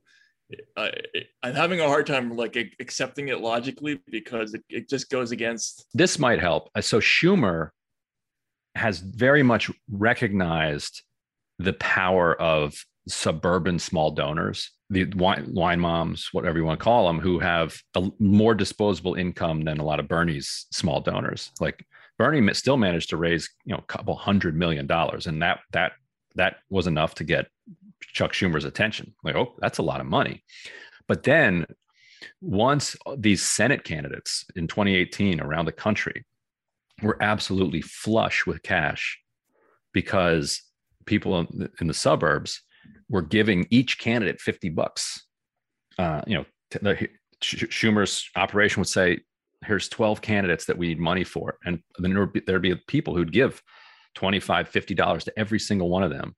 And they would do it every single time Rachel Maddow got them mad on the TV. They'd send another $50 to the Iowa candidate, or here's $50 to whoever's running against Susan Collins. And the guy in North Carolina cheating on his wife, here's $100 because he's going to need it. And so when Schumer saw that that you could raise hundreds of millions and over a couple of years, billions of dollars from these donors, then what he started reasoning, and he's talked to people about this, was that you have to give them something. Like, you're going to lose those people if they feel like they wasted their what ends up being $2,000, because it really starts to add up. So he's like, we need to be seen fighting. We need these people to understand that they got something by electing us. That, I think, is how the money in politics explanation works for Schumer. I get it. Okay, that's interesting. He's just whoever's got the money. Well, clearly, Bernie raising all that money in the 2020 cycle was like probably one of the biggest political stories of last couple of years, right? I mean, it kind of completely altered how politicians across the spectrum look at the whole process of running for office. Right. You just can't laugh at Dennis Kucinich anymore. Right. Like, right. You got to watch out. Right. Yeah. Department of Peace coming at you. That's right. Or more to the point, Trump, right? Like, mm-hmm. I mean, just because someone's nuts or whatever it is, like, they doesn't mean that they can't bypass the usual Brahmins to get elected now. Right. But right. what you're suggesting is that the Schumers of the world are starting to think out of the box a little bit and realizing that rather than going to some bank in Lower Manhattan and bundling a whole bunch of money all at once, that you can get an equivalent amount of money from, an appeal to suburban donors or whatever it is. Right. Is that sort of the idea? Yeah. Yeah. And you can arguably raise more, because at some point there's a finite number of those bankers that are going to come to a Chuck Schumer fundraiser. It costs money to do it. It costs time to do it. It costs political capital to do it, because you have to do things that are unpopular. Right. In order to make them happy. Phone calls. You have to answer their phone calls. You have to give their kids internships. Right. It's complete mess. Even the ones you don't want to have sex with. Even them. Even them. It really doesn't matter. All of them. Whereas you don't ever have to meet with the people donating the $200. Right. You just have to give them a reason to keep doing it. Right. And Republicans are going to keep giving them reasons to do it, but that's harder to do when Republicans are in the minority. So if they're in the majority, they've got to be seen doing stuff.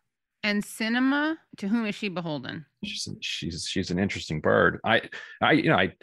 She's somebody that I talked to her a bunch when she was first elected. She was still kind of fairly progressive as a House member when she elected 2012 or 2014. As she gradually moved right, I noticed I was hearing less and less from her. And now I haven't talked to her in years. She was a Black Bloc protester.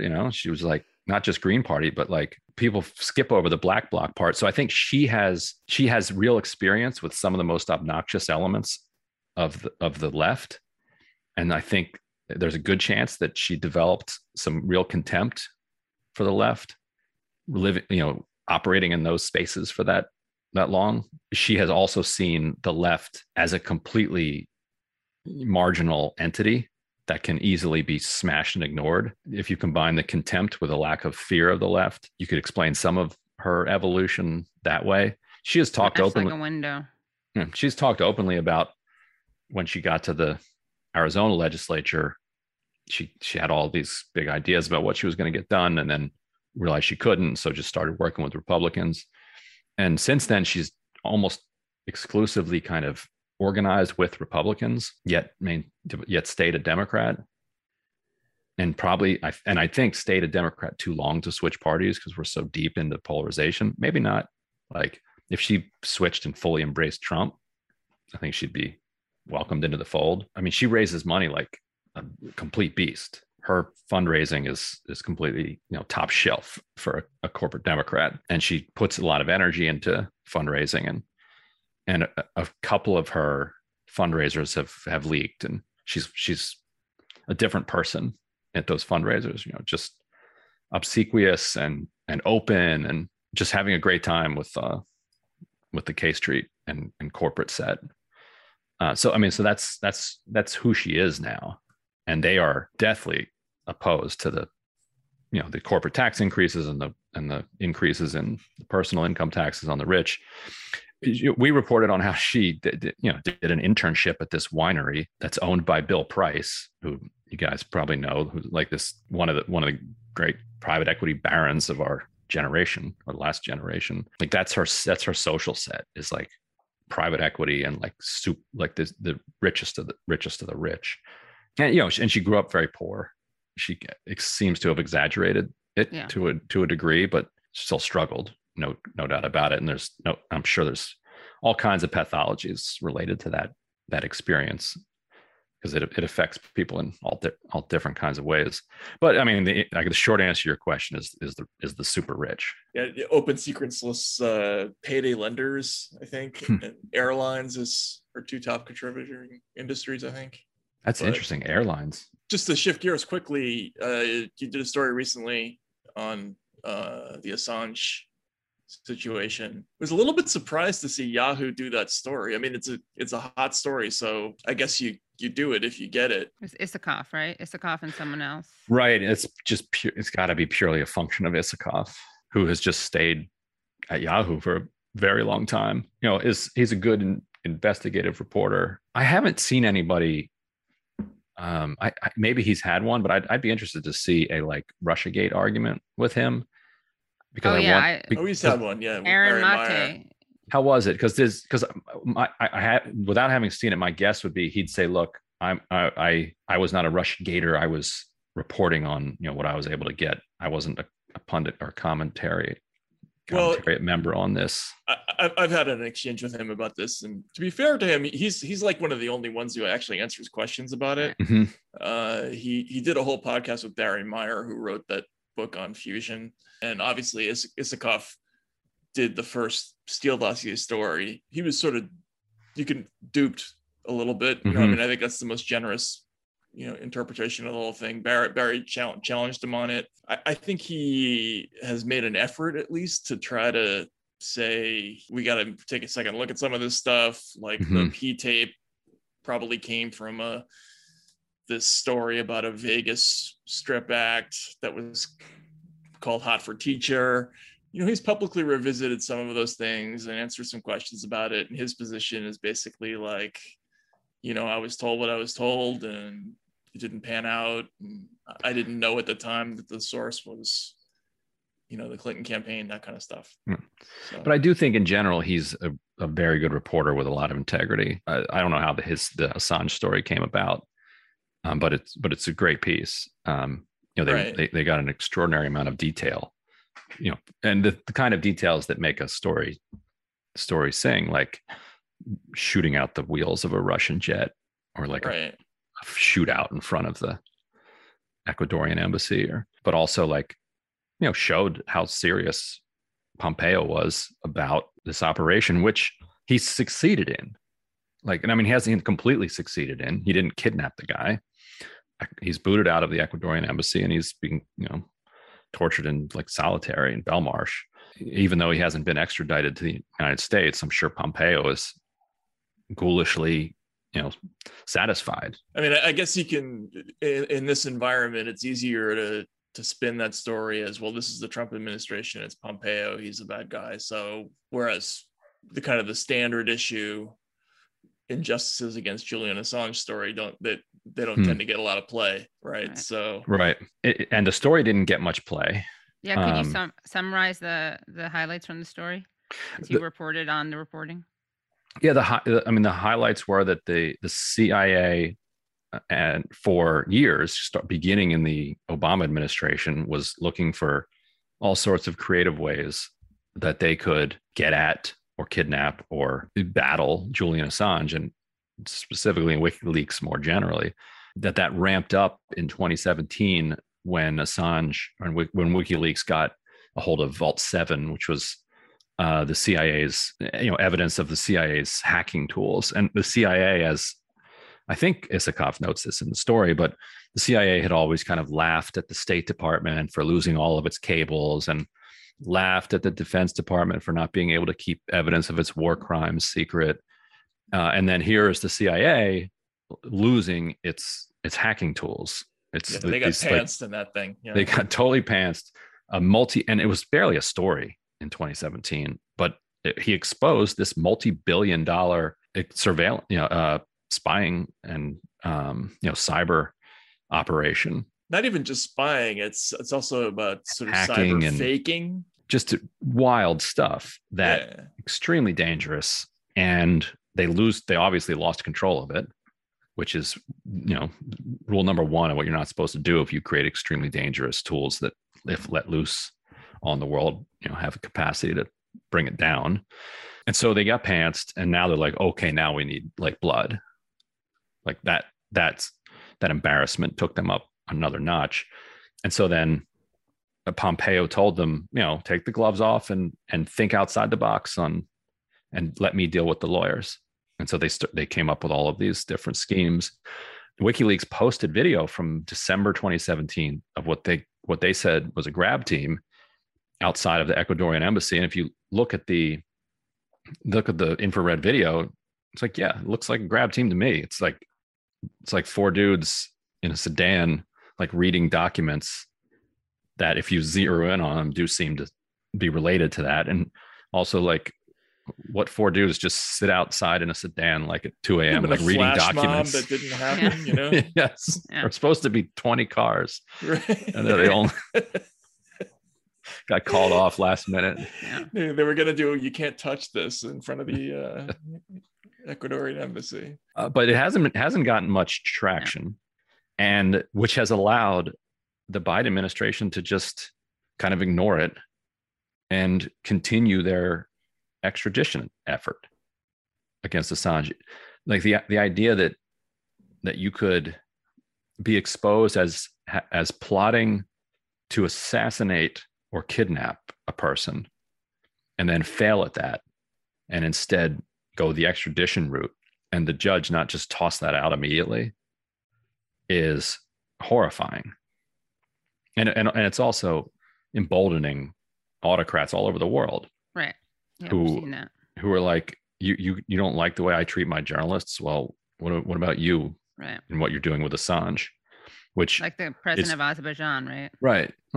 Like who is genuinely a thug launching a crackdown, and BBC presses him on it, and he's like, well, what about Assange? Yeah, and you're like, shit, yeah, right. They got us. I mean, they did toss. They didn't toss it out, right? They refused the extradition, and then the U.S. appealed it. Right. Yeah. So right now the U.S. is appealing it. Yeah, which is, again, guys, liberals out there who may not watch the show, but if you are, don't you get it? This is your chance to side with the Obama team. Biden, this is your chance to side with Obama over Trump. Don't understand why you're doing this. I mean, I know this is an obvious question, but we spent a lot of the earlier part of this interview talking about basically how the whole party, Democratic Party, seems to be moving, I guess you would call it to the left, like in terms of domestic policy. But on this stuff, on the national security stuff, it's like crickets. Like what there's no movement at all, right? Like we don't see it in the op-ed pages. We don't see it on television. Like we barely see it anywhere. Like to what do you attribute that? I mean, I know that's a subject that's come up before, but yeah, even on Afghanistan, the left, like the Squad, those folks, like they did not really have Biden's back when things were looking ugly for a couple days, in Afghanistan. Hello. That's the symbol of the chaos in Afghanistan. So I think they're responding to pressures that they're hearing back home. I think Bernie Sanders himself is a very internationalist leftist, but his campaign was very much about domestic policy in 2016, and I think a lot of the kind of progressive left, that of the last 10-15 years has been very domestic focused. There was obviously a huge anti-war movement, but we seem so far removed from that at this point. And so I don't think there's a whole lot of pressure on them. Like I doubt that Jamal Bowman got many calls at all over, or AOC calls at all over Iron Dome funding. Like it's something that exists as a thing online, but there's not much by way of kind of on the ground energy around it. And I think that allows them to just ignore it. Why did AOC vote present on the Iron Dome? I mean, reading between the lines of her explanation, she's saying that the kind of pro-Israel community back in her district was furious and freaking out, and was like unwilling to even like have any dialogue with pro-Palestinian community. And she thought that if by voting present, then she could facilitate some dialogue. That's what I got out of that statement. But it's not like people who are quote unquote pro-Israel were happy with the present vote. They were probably happier than with a no vote, but you're right. But that's very true. And how happy are they if after your present vote, you say, well, I actually really wanted to vote no. Right. It's like, what? Yeah. You kind of defeat, if your purpose was to like pander to them. Yeah. And then you probably shouldn't say out loud, well, I was just pandering to you, but I really was against it. Yeah. But maybe they just really care about a roll call vote. I don't know. I think she's said like she screwed it up. Like, that's what she should just say probably. Yeah, and it's something the micro and the macro is a little confusing. And she voted present on that police funding, right? Capitol Police funding bill too, and that vote mattered. Like this other vote didn't matter. It was it didn't matter in terms of numbers whether it was going to pass. Right, it was the other one did. Right, and her present vote, along with Tlaib and was it Jamal Bowman? I don't remember. There were three who voted present and allowed it. Those three allowed it to pass. In those cases, it was too easy to push her around at the last minute. And if she wants to become president or whatever, like you can't be pushed around at the last minute because there's a lot of pressure and a lot of people pushing you around. Last question for me. I mean, I know you've been involved in publishing and, some entrepreneurial stuff and on the media side.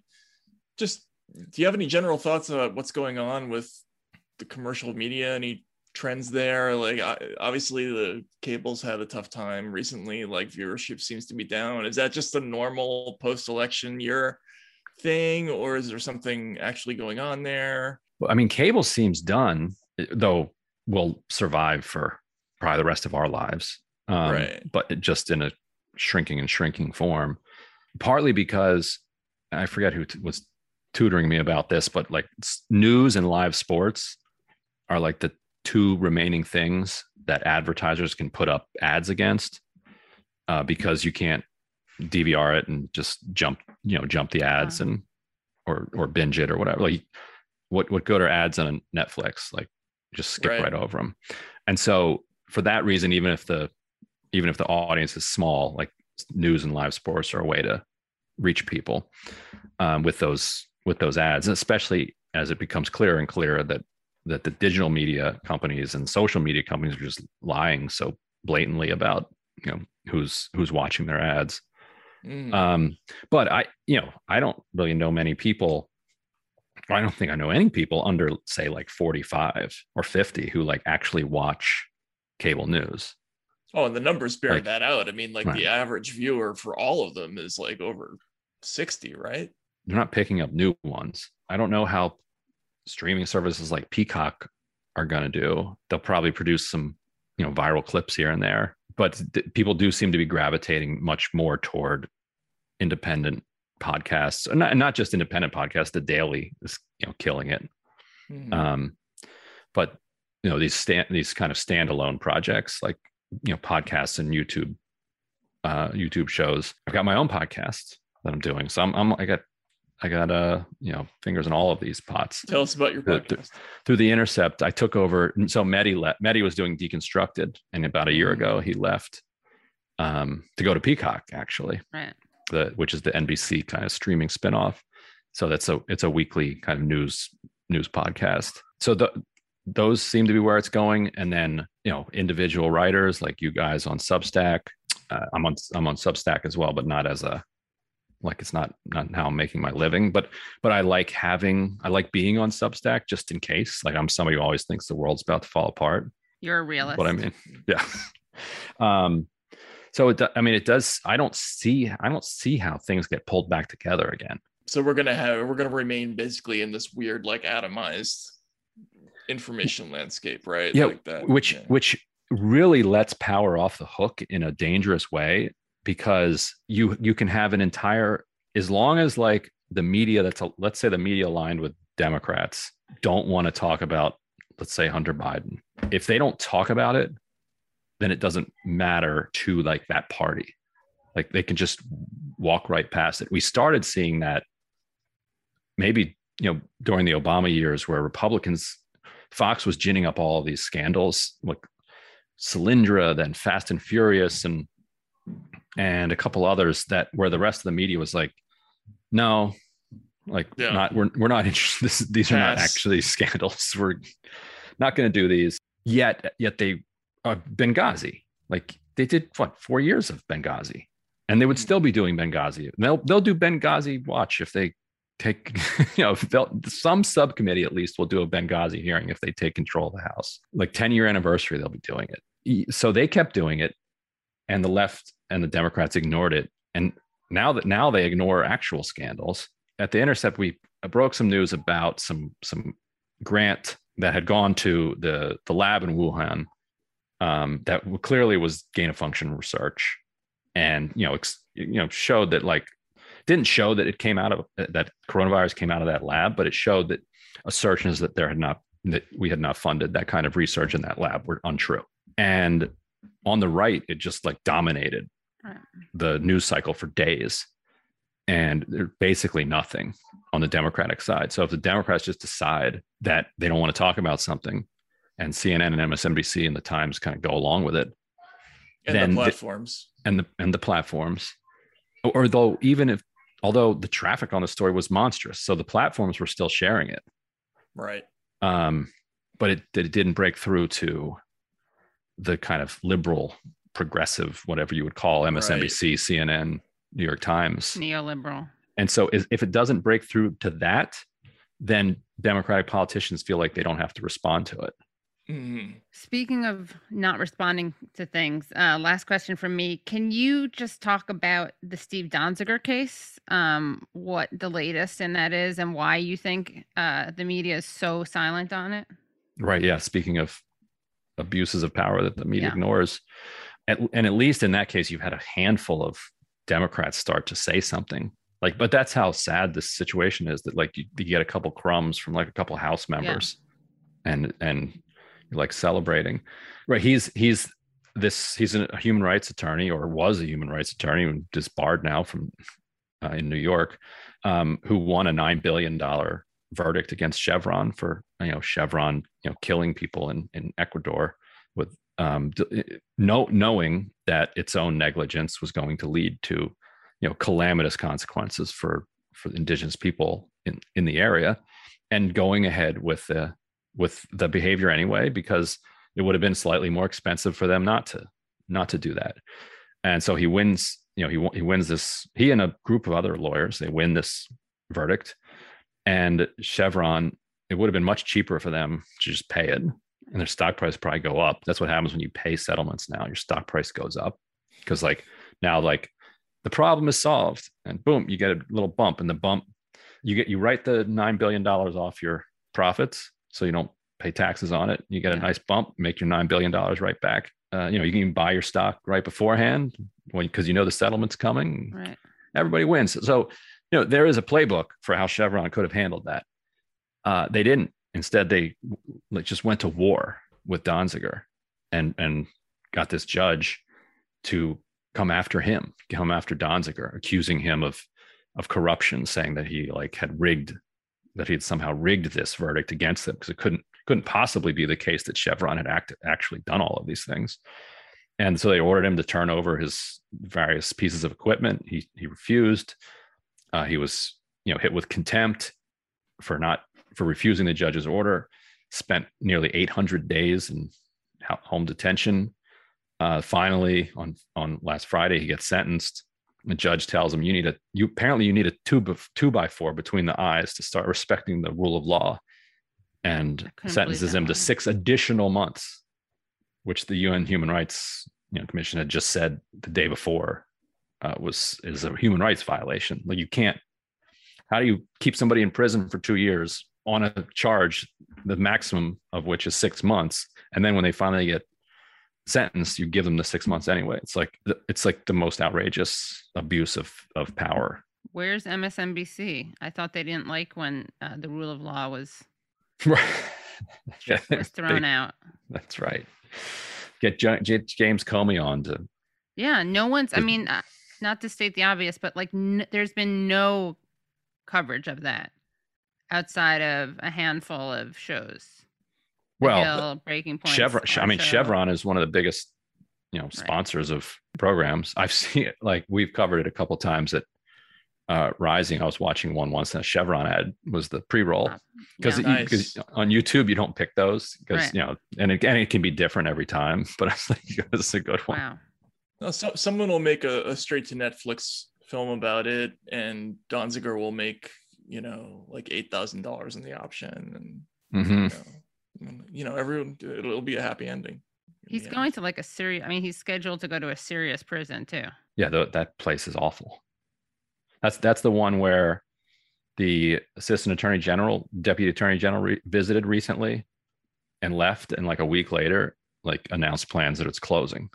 That's how bad that prison is. Which one? It was the one in Manhattan. Yeah. No, it's the one in Brooklyn. It was the one in Brooklyn. I mean, they're both awful. Yeah. Which awful prison is it? All right, Ryan, thanks so much for doing this. Really appreciate it. Great stuff on the reconciliation. Just really, really quickly, what percentage of people in the news media who have commented about the bill would you say know what's in it? The way that it depends. So of the Capitol Hill reporters, they all know half-page outline. Okay. Here they know it's universal pre-K, elder care. They can tell you next layer down types of things.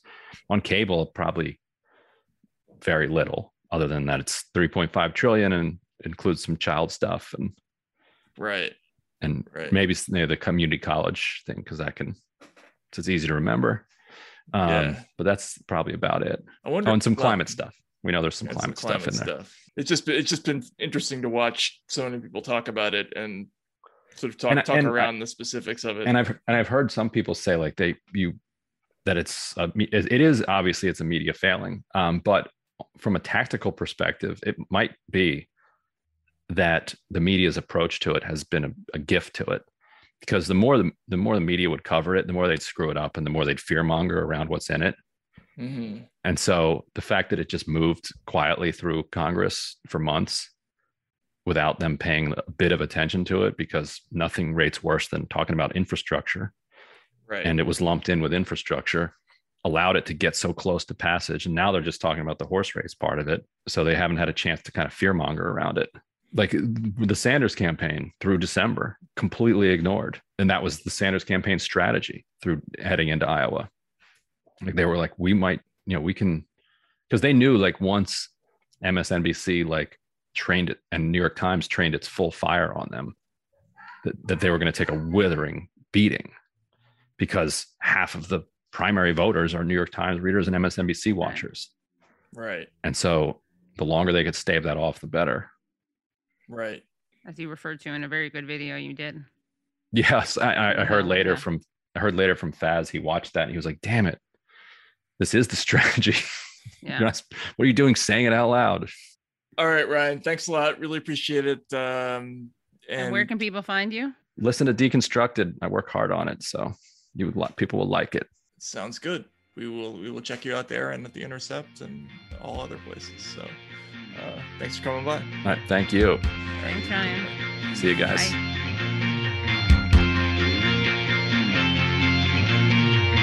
That was interesting. Yeah, it was interesting. You seem to learn something, Matt. Yeah, I mean, it's a process of discovery for me. I can't tell why I hate this story so much. I hate it. I don't know why. Something about it bothers me. Not sure what that is yet exactly. Speaking of Isikoff, by the way, and Russiagate, highly recommend the video of him, an interview that Aaron Mate did with him about the Assange story. It's really funny because he keeps saying stuff about Russia, and Aaron's like, allegedly. And he's like, I'm not going to say allegedly. He's like, okay. And then he keeps going. He's like, allegedly. No, they're having this like little debate in between. Aaron did a thing with Isikoff? Yeah, about the Assange thing. The new one? Yes. Interesting. I'll have to check that out. Yeah, it's a funny dynamic. I would have thought that Isikoff would have avoided Aaron like the plague. No, I mean they've had I think that he's been on the show before. Interesting. Isikoff does seem to be much kind of atypically honest. Maybe he'll come on our show. Yeah, we should invite him on. Michael, if you're watching, I'll keep Matt in line. I'll shut him up about Russiagate. Right. That's a good idea. Yeah. All right. Well, we learned a lot. Katie, I learned something today. Did you? Reconciliation. About reconciliation. Yeah. About Trump, Schumer. Well, why do I say Trump sometimes when I mean Biden or Schumer? About Schumer's strategy. Right. Yeah. We learned something real. So that was cool. Well, that was great. So thanks for tuning in. We're obviously doing a few different things this week. Let us know what you think about that in the comments. Nicely. Politely. No, you don't have to be polite. Tell us what you really feel. Yeah. Be polite to me. Be rude to Matt. Okay. And we will see you again on Monday morning. YouTube.com/usefulidiots. All right. See you then. All right. Hello. Thank you so much for listening to and watching Useful Idiots. For full episodes and extended interviews, please subscribe at usefulidiots.substack.com. You can subscribe on YouTube at youtube.com/usefulidiots for clips, live streams, and full episodes. Also, subscribe to us wherever you find your podcasts. Follow us on Twitter at UsefulIdiotPod and use the hashtag UsefulIdiotsPod. Join us Mondays at 10 a.m. for the Useful Idiots Monday Morning Show, where we discuss the Sunday morning news shows so you don't have to watch them.